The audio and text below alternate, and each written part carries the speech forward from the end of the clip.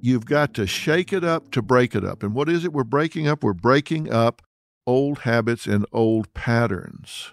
Something dramatic has to happen. What you do is you replace one behavior with a new behavior that's incompatible with the old one. You must recognize and use the ego and greed of others to create a path to success. Now, again, you're probably saying, oh, wait a minute. What are you saying here? The first page of a book never tells the full story. And those news alerts and headlines, like the ones we get on our phones, don't even scratch the surface of what the story is really all about. Stories are like people, multi-layered and complex. It takes some digging to find the truth, but when we find it, it can change our world.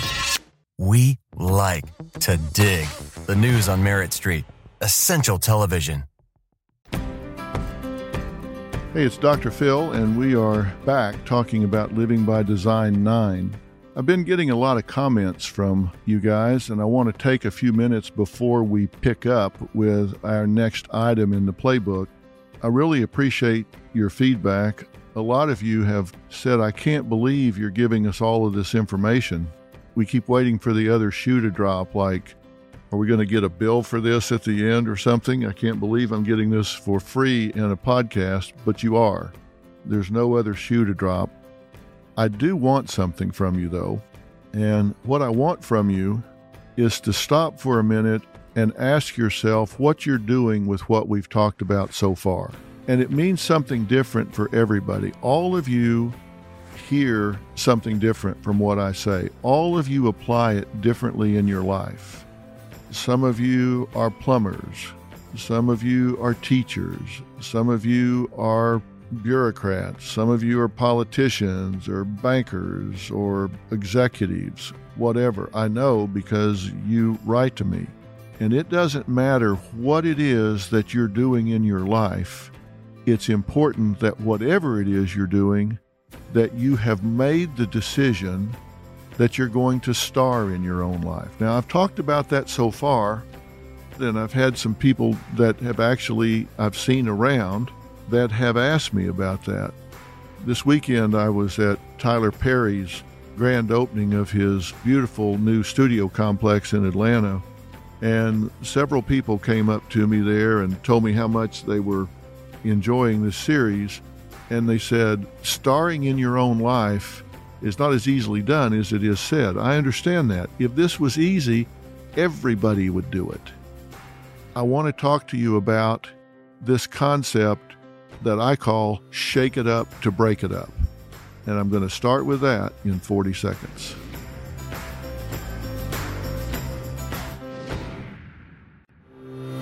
Okay, I said I wanted to talk to you about a concept that I call shake it up to break it up.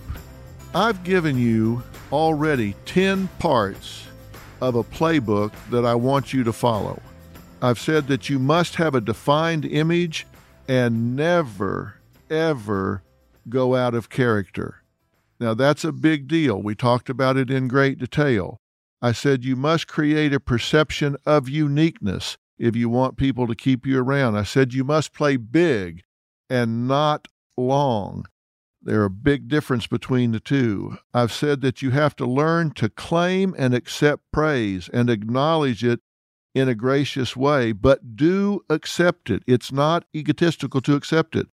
I said you must become essential.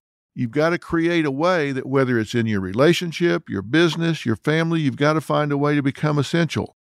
You have to know what your real currency is so you don't wind up spending your life working for what you don't want.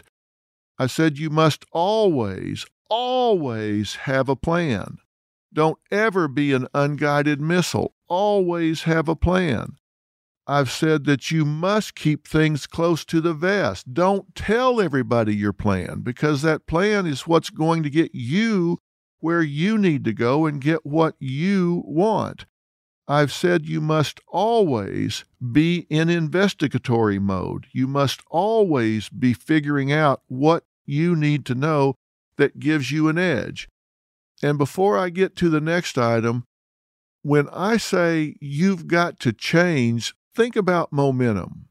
If you want to really change the way you're living your life, something dramatic has to happen. Because if you think just all of a sudden you're going to listen to me for a few weeks and just automatically your life's going to change, it will not.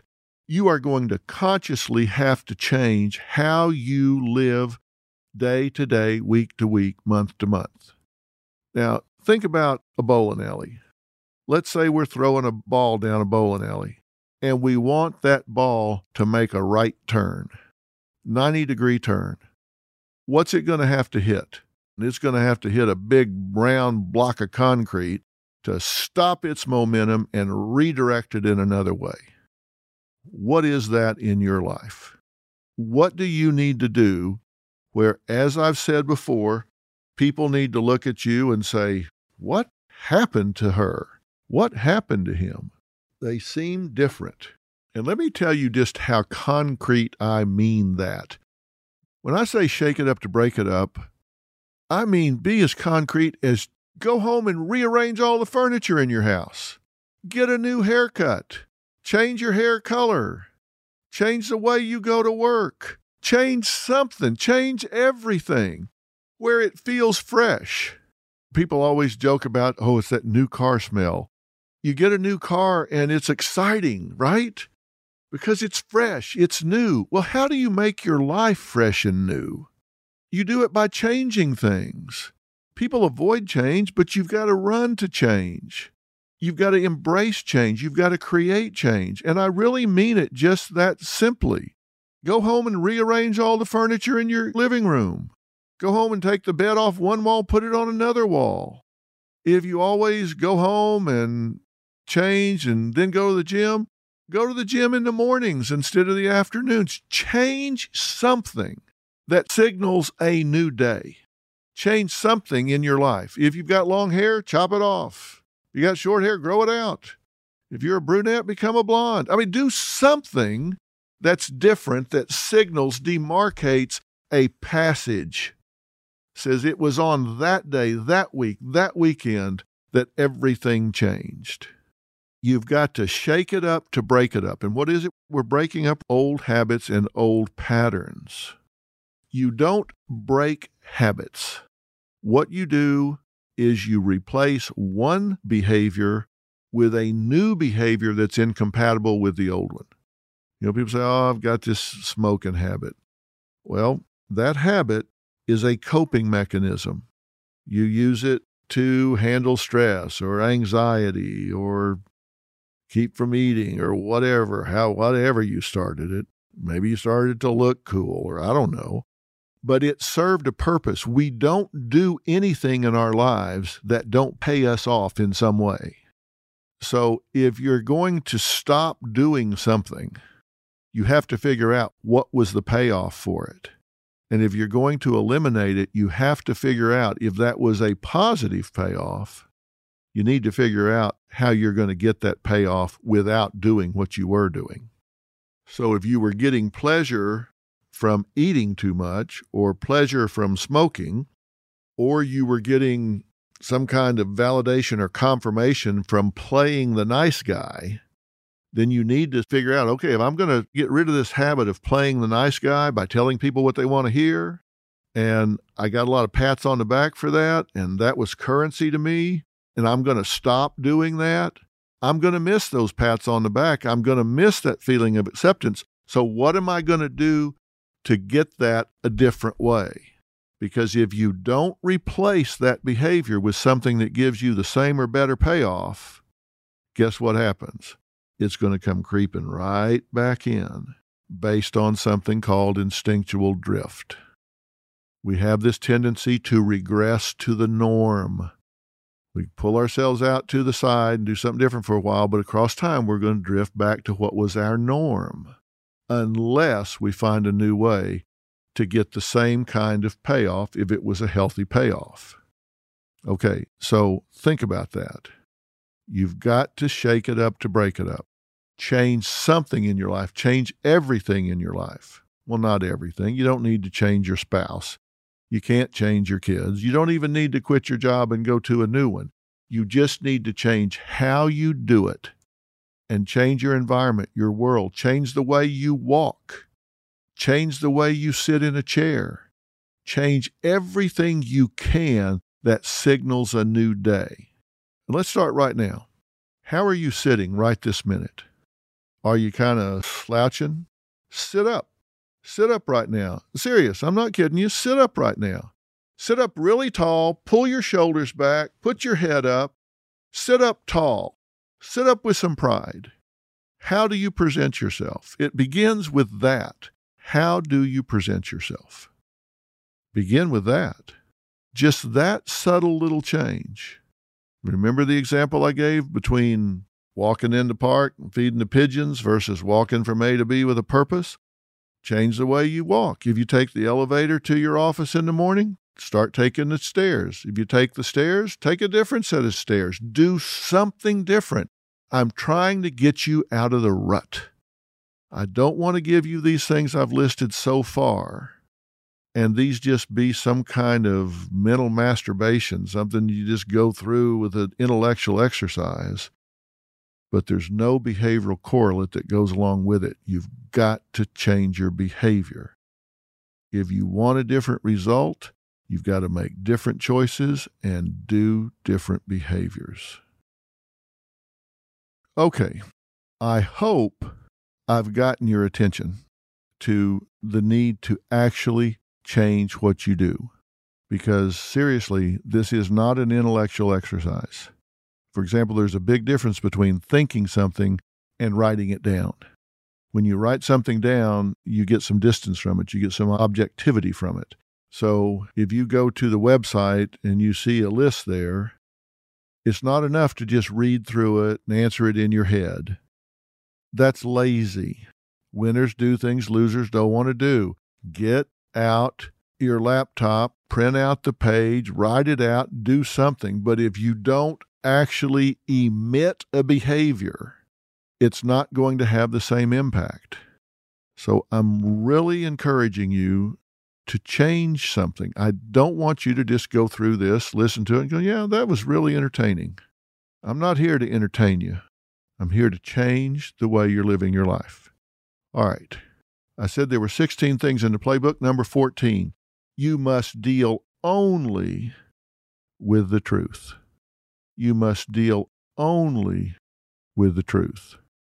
Denial, trivializing things, minimizing things, that's for suckers. You have to deal with the truth. I don't care what it is that you're dealing with, whether it's parenting your kids, dealing with a crisis in your marriage, dealing with a crisis in your health. You have to deal with the truth. Winners deal with the truth. And you know when they deal with it at the first opportunity they have. They deal with the truth as soon as it presents itself. Now, that seems self-evident, right? Telling you that if you want to be a winner, one of your items in the playbook is you deal with the truth. You don't lie to yourself.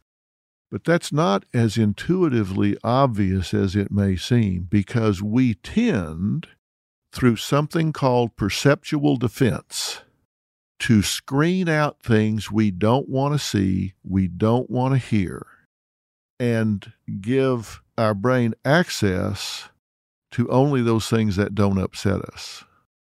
And you have to consciously overcome that. Now, let me talk about what I mean by that. And I guess it boils down to this. When you think about it, don't you know the truth when you hear it? Let's say you are really worrying about something. You're really worrying about a test result from a doctor. You're really worrying about your kids out on an icy road or something, and you're really worrying about it. And your friends are there, and they're coming by and patting you on the back of the hand saying, oh, it's going to be fine. Oh, it's going to be okay. Now, everything's going to be fine. Does that really make you feel better? Because it doesn't me. It's never made me feel better. What makes me feel better is somebody that comes by and says, okay, let's think this through. Let's assume that it is not good news.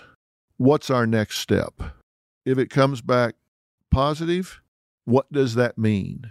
What do you do? Monsters live in the dark. Let's turn the lights on and see what we have to deal with here.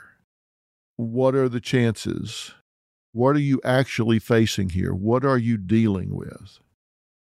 That's the person I want to talk to.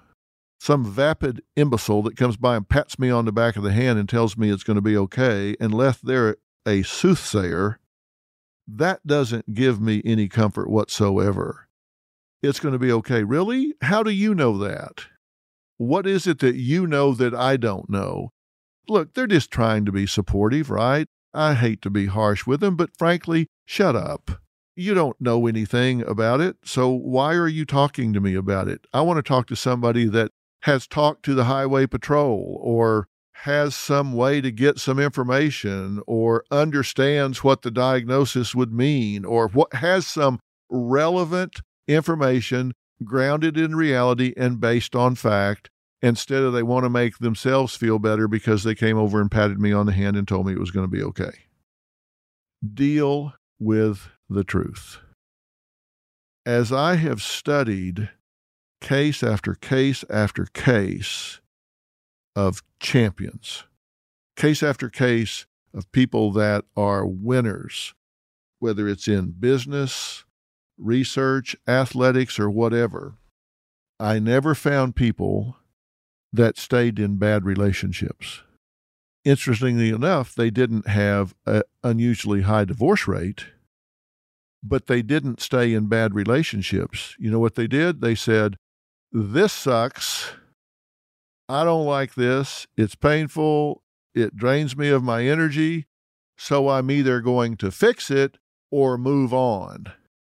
But they would say, okay, we're not going to do this anymore. And I always tell people that if you don't believe in divorce, okay, then look at your partner and say, we're not getting a divorce and we're not living like this anymore either. Neither of those two are options. So what's the third option? We're going to change. We're going to fix this. But the people that I've studied as champions, by and large, do not stay in relationships that are toxic, sick, draining, pulling them down. And they admit it the minute they see it. Maybe it's them, maybe it's their partner, maybe it's just the way they come together, but they admit it. Because the only thing worse than being in a bad relationship for 10 years is being in a bad relationship for 10 years and 1 day. The sooner you know it, the faster you can deal with it. So deal with the truth. If you're in a business and it's bleeding cash, don't kid yourself. Tell yourself, we're bleeding cash here. Deal with the truth. When you open your kid's sock drawer and you push all the socks to the side so you can put some more socks in the sock drawer, and there's a baggie of marijuana laying there, and you're standing at the door tapping your foot when the kid comes home and he says, okay, no big deal. That's not mine. I took that from Billy because I didn't want him to get caught with it, and I've told him we're just not going to have that. Don't be an idiot. It's in his sock drawer. It's his drugs. People don't give friends their drugs to hang on to. Deal with the truth. You find drugs in your kid's drawer, it's your kid's drugs. I'm sorry. And if it's not his drugs and he gets burned for it, then he learns a good lesson. It's idiotic to be holding drugs for your friends. But don't lie to yourself because you want it not to be your kid's drugs. And if you know your kid's on drugs and they're telling you, okay, Mom, I've quit that. I'm not going to do it anymore. And you go find drug paraphernalia in their room or their car, or they're staying up all night, they're showing drug behavior, don't lie to yourself. Deal with the truth. And people always say, Dr. Phil, one of the things I deal with is, I've just got a really poor self-image. I've got really low self-esteem and I've got a really poor self-image. You would think that a psychologist would say, well, come on, you got to believe in yourself. Get a positive dialogue going. That is not the first thing I say. The first thing I say is, well, let's look at the truth. Is your poor self-image, is your low self-esteem realistic? Seriously, if you haven't worked in 2 years and you're abusive with your wife and you're abusing drugs and alcohol, you should have a bad self-image. You should have low self-esteem. Let's deal with the truth. I don't want to go puff this guy up when in fact he has a pretty clear view of himself. What I would rather do is acknowledge that he has a clear view of himself and that his poor self-image is accurate. And so putting on his to-do list is to change who he is and how he behaves rather than changing the dialogue about how he's labeling who he is and how he behaves. Old sayings get to be old sayings because they are profound. They stick around generation to generation to generation because they fit. And an old saying is you can put lipstick on a pig, but it's still a pig. That sticks around generation to generation because it's true. You can take somebody that is an unemployed, wife-abusing drug addict and get him to say positive things to himself. That's like putting lipstick on a pig. You're not dealing with the truth. He needs to be honest about that so he can put on his to-do list improving his values, improving his behavior, improving his motivation, improving his goals in life, rather than just changing his internal dialogue. When we're talking about medicine, we always say that early intervention, early detection, early intervention is often the key to a good outcome. They say that because it's true. You catch something before it gets a good foothold, you can oftentimes knock it out. But if you wait until it overcomes all of your body's resistance, it compromises your constitution, it's an infection that spreads throughout your whole body, something that could have been easily handled now becomes monumental or even insurmountable. Why? Because you didn't deal with the truth. You didn't admit you had a problem. You didn't want to go to the doctor because you were afraid what he or she might tell you. You didn't want to hear the truth. So you stuck your head in the sand, and it got worse and worse and worse until you couldn't deny it.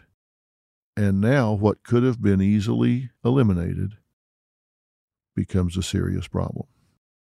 You must deal only with the truth, and the sooner you do, the better off you're going to be. That's number 14 in the playbook for success. Number 15, you must recognize and use the ego and greed of others to create a path to success. Yeah, you heard me right. You must recognize and use the ego and greed of others to create a path to success. Now you're thinking, all right, Dr. Phil, you're starting to play hardball now. I am so serious. You've got to understand the psychology of human nature. If you want to get people to do what you want people to do, you have to understand what makes people tick. I've said 1,000 times that from the time I was 12 years old, I have been fascinated by why people do what they do and don't do what they don't do. Now think about that for a second. The world is interactive. The world is a game. The world is a competition. This is not communism here. This is capitalism. Somebody's going to win. Somebody's going to lose. Somebody's going to have the top spot in the hierarchy. Somebody's going to be at the bottom. Somebody's going to be the most popular. Somebody's going to be the least popular. Somebody's going to have the highest paying job. Somebody's going to have the lowest paying job. We live in a meritocracy. That means we advance based on merit. We advance based on what we can get done. And if you have the ability to get people to do what you want them to do when you want them to do it, is there any way you cannot be successful? And I think the answer to that is no. People that can motivate others, people that can move others, people that can rally others are going to be successful. If you're a salesman, I don't care if you're selling computers or software or cars or houses or insurance, whatever. If you understand why people do what they do and don't do what they don't do, you are going to have a huge edge, a huge advantage over everyone else. If you understand that about yourself, how many diets have you been on? How many diets have you quit? I talked to a guy the other day that told me he had lost 480 pounds. I said, really? He said, yep. I've lost the same 20 pounds over and over and over again. I asked him if he knew why. Why do you start and then stop? He said, I don't have a clue. I get bored, I guess. So I wrote a book about diets, and I got into a huge survey about why people fail with diets and why they don't. And it was really interesting. One of the big items was they get bored. They eat the same stuff, they start craving other stuff, and they rebel. They get bored and they rebel. They get bored, they rebel. They get bored, they rebel. So if you're ever going to have a diet that's successful, you've got to get around boredom so you don't get rebellion. What makes you tick? Why do you do what you do? Why do you work? Is it for money? Is it for recognition? Why do you coach your kids? Why do you go to parties? Why do you do anything that you do? If you don't know why you do what you do, you need to find out. Why do you not do what you don't do? You need to find out. I mentioned that I was at a social event this weekend. Let me tell you something about myself. You're probably going to think I'm lying to you here, but I'm not. I'm very shy. Seriously, I'm very shy. I understand I'm on television every day. I understand I talk to like 35, 40 million people a week. I understand that. And I bet you think I don't look nervous up there at all. And you know what? I'm not. I'm not the least bit nervous. Why? Because I'm task-oriented. You give me something to do in a crowd, it doesn't make any difference to me if the crowd is 10 million or 100 million. Makes no difference to me whatsoever as long as I have something to do. You put me at a cocktail party with 50 people, 100 people, this last weekend, 400, 500 people. It's my personal hell. I would rather get a root canal from a bad dentist than go to a cocktail party and make small talk. It's just not my thing. I don't like it. And so I don't do it very often. I only do it if it's an event for a really good friend that I want to support. And I do it because I want to support them more than I want to avoid the discomfort of the event, which was the case this weekend. Tyler Perry's a very dear friend of mine, and I would not be there for him for the world. So it way overshadowed my aversion to that kind of event. So I know why I don't do what I don't do. I don't do cocktail parties. I know why. I'm uncomfortable. I'm shy. I don't think I have anything particularly interesting to say. And I'm betting you don't have very much of interest to say. I don't find small talk interesting. I know they don't find it interesting for me. So I just don't go. I would rather stay home in my tennis shorts and socks with Robin and do something around the house. You need to know why you do what you do and don't do what you don't do. What do you spend your time on? I play tennis every day. I know why I do it. Exercise sneaks up on me. I hate jogging. You ever see me running through a neighborhood? Shoot whoever is 10 feet behind me because they are chasing me. I'm not jogging. I'm being pursued. So please knock off whoever's right behind me. I'm not jogging. I hate it. But I'll run 3 miles on the tennis court, no problem, because we're keeping score. There's a ball involved. There's something to chase. I'm keeping score. So it sneaks up on me. It's my social life. It's my exercise. It's my competition. I'm a jock at heart. So it meets several needs. I know why I do it. It's also important for my health. And so I've done it for years and years and years. So I know why I do that. Just like I know why I don't do cocktail parties. I know why I work. I don't need to work. But there are all different kinds of currency. And I take a lot of pride in delivering common sense information to people's homes every day for free. 48% of rural communities in America have no mental health professional available to them at all. Zero, zip, nada, nothing. But they can watch and get information that's commonsensical and applicable to their lives. I think it serves a purpose. I think, in my opinion, it's the highest and best use of television. I don't think it's the only use of television. I watch sitcoms sometimes that somebody might look at it and say, well, that's just mindless programming. Well, you know what? That mindless programming is very important to me because sometimes I want to just relax and just laugh. That's a great decompression for me. I enjoy that.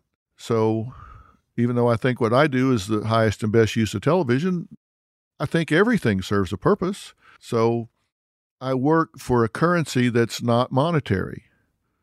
Well, some of it's monetary, but I mean, it's not number one. The currency is that I'm doing something meaningful that I'm proud of. I'm talking about things that matter to people who care, and I know that. So that's what motivates me. And I like being number one. I like that. We strive really hard. I know why I do what I do. I don't kid myself about it. And I know why I don't do what I don't do. You need to know that about yourself. Everything has a payoff. It's easier to see your payoff when you're figuring out why you do what you do than it is to figure out why you don't do what you don't do. But it's still possible. All you have to do is say, what is my payoff for avoiding a situation? What is my payoff for withdrawing from or sitting on the sidelines in a situation? Because anything you do repeatedly, anything you do in pattern has a payoff. In my situation where I say I tend to not go to cocktail parties, it's easy for me to figure it out because I ask myself the hard question, okay, what are you avoiding? What are you afraid is going to happen? What is it that makes you uncomfortable? Why do you not go to parties? What is my payoff for not doing it? For me, the payoff is I avoid the discomfort of having to be in a social situation that is not rewarding for me. I avoid the social awkwardness of standing around with a bunch of people I don't know particularly well or wouldn't flag their cars down to hang out with them. I mean, I avoid that situation, and that's my payoff. So if there's something you don't do, like you don't practice a certain skill, or you don't do your weekly reports at work, or you don't go to therapy with your partner or whatever, What's your payoff for not going? What are you avoiding? And what you're avoiding is your motivation for not going. That's your payoff. You avoid the pain of what would be brought on if you did it. But now let's talk about other people. You need to know why other people do what they do. And if you know, then you can motivate them by giving them the currency they need in order to be motivated to do what you want them to do. Let me give you some clues. People's favorite topic is themselves. People's favorite topic is themselves. Now, you may think, oh, I got a buddy, his favorite topic is football. No, it's not. His favorite topic is himself. He wants to talk about what he thinks about football. He wants to talk about what he thinks the Giants are going to do, or the Cowboys are going to do, or the 49ers are going to do. His favorite topic is him or herself. Now, here's a scary reality. I've talked to you about this a little bit before. We believe people who like us. Think about what I just said.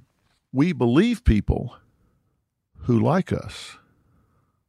We believe people because we feel liked by them. So if somebody is a good audience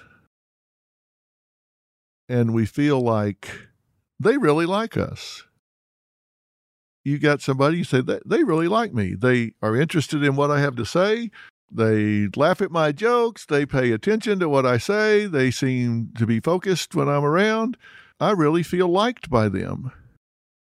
The truth is, unconsciously, you tend to believe that person more than somebody who doesn't like you or who is neutral on you. They're a good audience. And if they know that, they're playing to your ego. Now, they may really like you. There's no question about that. But if that's true, they're going to enjoy validity. They're going to enjoy being believed by you. Let's translate that into behavior for you. If you want to be persuasive with someone, be a good audience. If you want to be persuasive to someone, make sure they feel liked by you, accepted by you, validated by you. Because if they do, they're going to feel comfortable with you. And when they feel comfortable with you, they are more prone to believe what you say. So if you say, this is a really good car, this would be a good choice for you, and they feel liked by you, they're going to be more likely to believe you when you say, this is a good car for you. So if you're a car salesman and you can make that customer feel liked by you, you're going to have a lot better sales record than you would otherwise. What's the theme song from the old sitcom Cheers? You like to go where everybody knows your name, right? People like to be accepted. They like to feel like they belong. And if you can make people feel accepted, make them feel liked by you, you're going to be a lot more persuasive. Now, you're probably thinking, oh, Doc, you're being really manipulative now. I'm not telling you how the world should work. I'm telling you how the world does work. This is Human Dynamics 101. This is Psych 101. If you want to know why somebody with a good personality, a gift, a gab, a ready smile, the tendency to engage people, just seems to do well in life, I just told you. I'm not saying it's the way it should be. I'm just telling you the way it is. Now, if you can say, well, okay, that's fine, Doc, I just don't want to play that game. Okay, that's okay. But if you want to win, you're going to play the game by the rules that exist. You're going to understand human nature. That's just the way it works. I'm telling you this so you can use it, not abuse it. Now, baiters, they groom people so they can con them. They will use this information that I'm talking about so they can groom somebody to sell them phony stock or seduce somebody's wife. or get somebody to lie for them or whatever. They do it for illicit reasons. It's not the reality that is evil. It's the use of it that makes it evil or not. If you use this information to get somebody to buy a car, it only becomes a problem if it's not really a good car. If you're getting them to buy something that you know they can't afford, you know it's a lemon, and you're just trying to unload it on some poor schmuck. And so you use these characteristics, these traits, these behaviors to get this poor sucker to buy this dog with fleas. Okay, now you're a baiter. You've abused your knowledge of human nature. But if you use that to be effective at doing good things, then I don't see that as evil. But again, I'm not telling you how the world should work. I'm just telling you how it does work. Okay, we've come to the end of a long journey with number 16.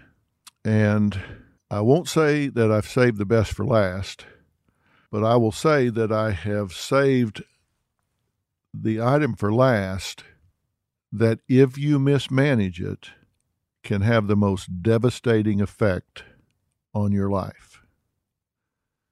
You must pick your battles and never let your opponent have control. You must pick your battles and never let your opponent have control. Let me talk about what I mean by pick your battles.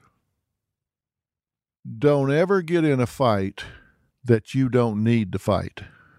There are a lot of people that they just can't pass up a good fight. They just don't realize or recognize they don't have to react just because they can. There might be something going on at school with the teachers or the PTA. There are 500 students in the school, which means there are probably 750 parents.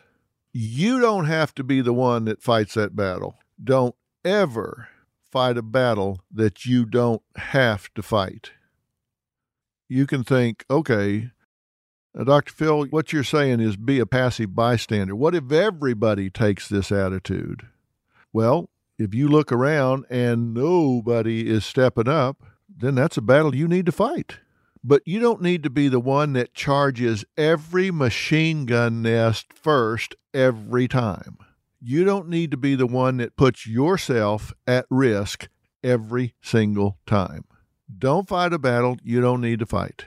Fight your fair share, contribute, support, but you don't need to be the first one through the door every single time there's going to be a conflict. Don't ever fight a battle that you don't know you can win. Now, again, you're probably saying, oh, wait a minute. What are you saying here? I'm saying if you can't win the battle, don't fight it. Why fight a battle that you cannot win? Again, I'm not telling you how the world should work. I'm telling you how the world does work. Why fight a battle you can't win? If you know that you cannot win this debate, this argument with your boss, then why do it? Go at it another way. Find another approach. Co-opt him or her into your way of thinking, but don't choose to engage in a battle that you cannot win. Let's talk about those battles that you do fight. If there's going to be a confrontation, there's going to be a showdown, there's going to be an argument, there's going to be something that is going to come to a resolution with a winner and a loser. You set the terms. You choose the battlefield. You pick the turf. Now, let me tell you how that works in the real world. That means if you've got a conflict with a spouse, a kid, a coworker, somebody at the school, whatever, They don't get to choose when that showdown is going to be. You choose when the showdown is going to be. They may come out to the carpool line and say, yeah, lady, we need to talk. Yeah, okay. We'll talk when you're ready to talk. You don't talk when you've got 5 minutes to get to work. You're feeling that pressure. You're sitting in your car. She's all dressed to the nines. You're there in some sweats with your hair sticking up. You don't feel ready. You haven't thought about this. You haven't gathered your thoughts, put down your bullet points. You're not ready. Then that's not when you engage. She's setting the terms and the turf. You don't agree with that. You have to say, yeah, that's fine. I'll get in touch when we can work out a schedule. You don't let them dictate the terms, and I'll guarantee you 90% of the time people let their opponent dictate the terms. Don't do that. Say, okay, that's fine. Not here, not now. Well, when and where then? I'll let you know. Don't give them control. Well, you call me by noon. Yeah, I'll call you when I call you. I'll be in touch. You set the terms, you set the place, you set the time. You may not want to communicate all of that. If you have something that's really important to you and you want to get a concession from someone, then you may want to get really prepared and surprise them. You may want to get all your ducks in a row, all your facts together, all your information organized, get everything ready, put it all down on a piece of paper, a notepad. You might want to go over it in front of the mirror 5 times. You might want to record yourself on your voice memo on your phone, listen to it back. You might want to go through 10 times and then just walk into their office. Knock, knock, knock, knock. I need to talk to you about something really important. Have you got a minute? You've set the time. You've set the terms. You've set the turf. You're ready. They're not.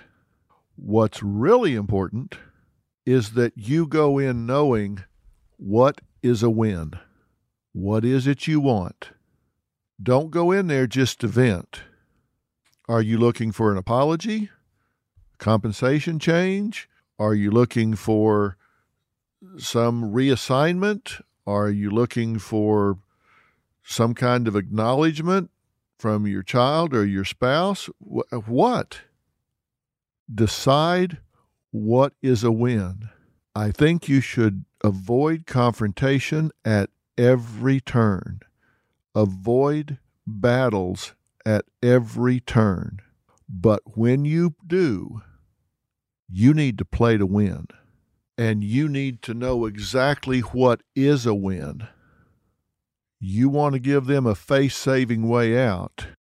But when I say win, it has to be a win. It's not like being sort of pregnant. You either win or you don't. If it is a confrontation, if it is adversarial, you don't sort of win. You don't sort of get a concession. You need to crush them. And again, you're probably thinking, damn, that didn't seem very fair. It's not fair. You're in a fight. I've said avoid it every way you possibly can. Try to negotiate. Try to come up with some kind of cooperative solution. Try to come up with anything you can besides a battle.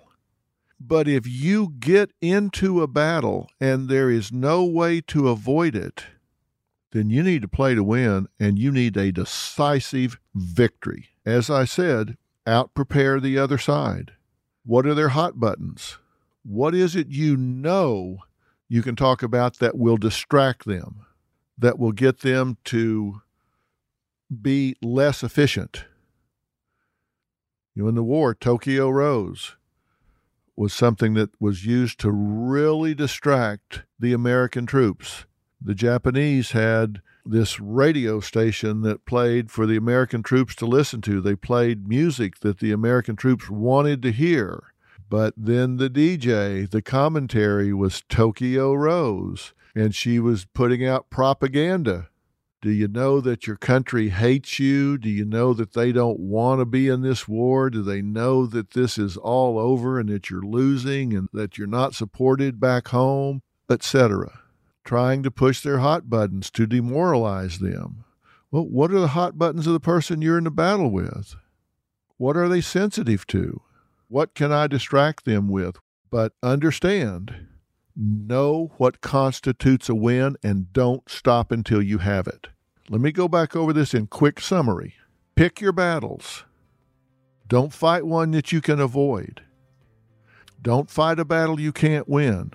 Make sure you set the terms, you set the time, you set the turf. Out-prepare the other side. Be absolutely certain you know what it is that constitutes a win for you. And when I say avoid it, try to work something out. Try to compromise. Do anything you can. I'm just talking about when you get drawn into a battle, whether you want it or not. Like I said, I would never go into a nice restaurant, be standing in the lobby, and get in a fist fight. But if I walk into a nice restaurant and I'm standing in the lobby and somebody takes a swing at me, guess what? I'm in a fist fight. Didn't want it, didn't choose it, do anything to avoid it, but if somebody starts windmilling at me, I'm in a fist fight. And I am going to protect myself and my family. And I am not going to stop until I know he is 100% subdued. Not sorta, but 100% subdued. I didn't want it, didn't choose it, but once I'm in it, I know what a win is, and that is to eliminate the threat to my family. Neutralize the threat. So do everything you can to avoid these, but make no mistake, when you get in them, play to win. Some of these things, I know, you're going to be thinking, boy, Doc, you sound pretty cutthroat. Like I said, I'm not telling you how it should be. I'm telling you how it is. So take what you can use, reject what you don't want, but that's not going to change the way the world works. We're going to talk about how to use this in your life in some different ways in some upcoming podcast. I hope this has helped. I'm Dr. Phil.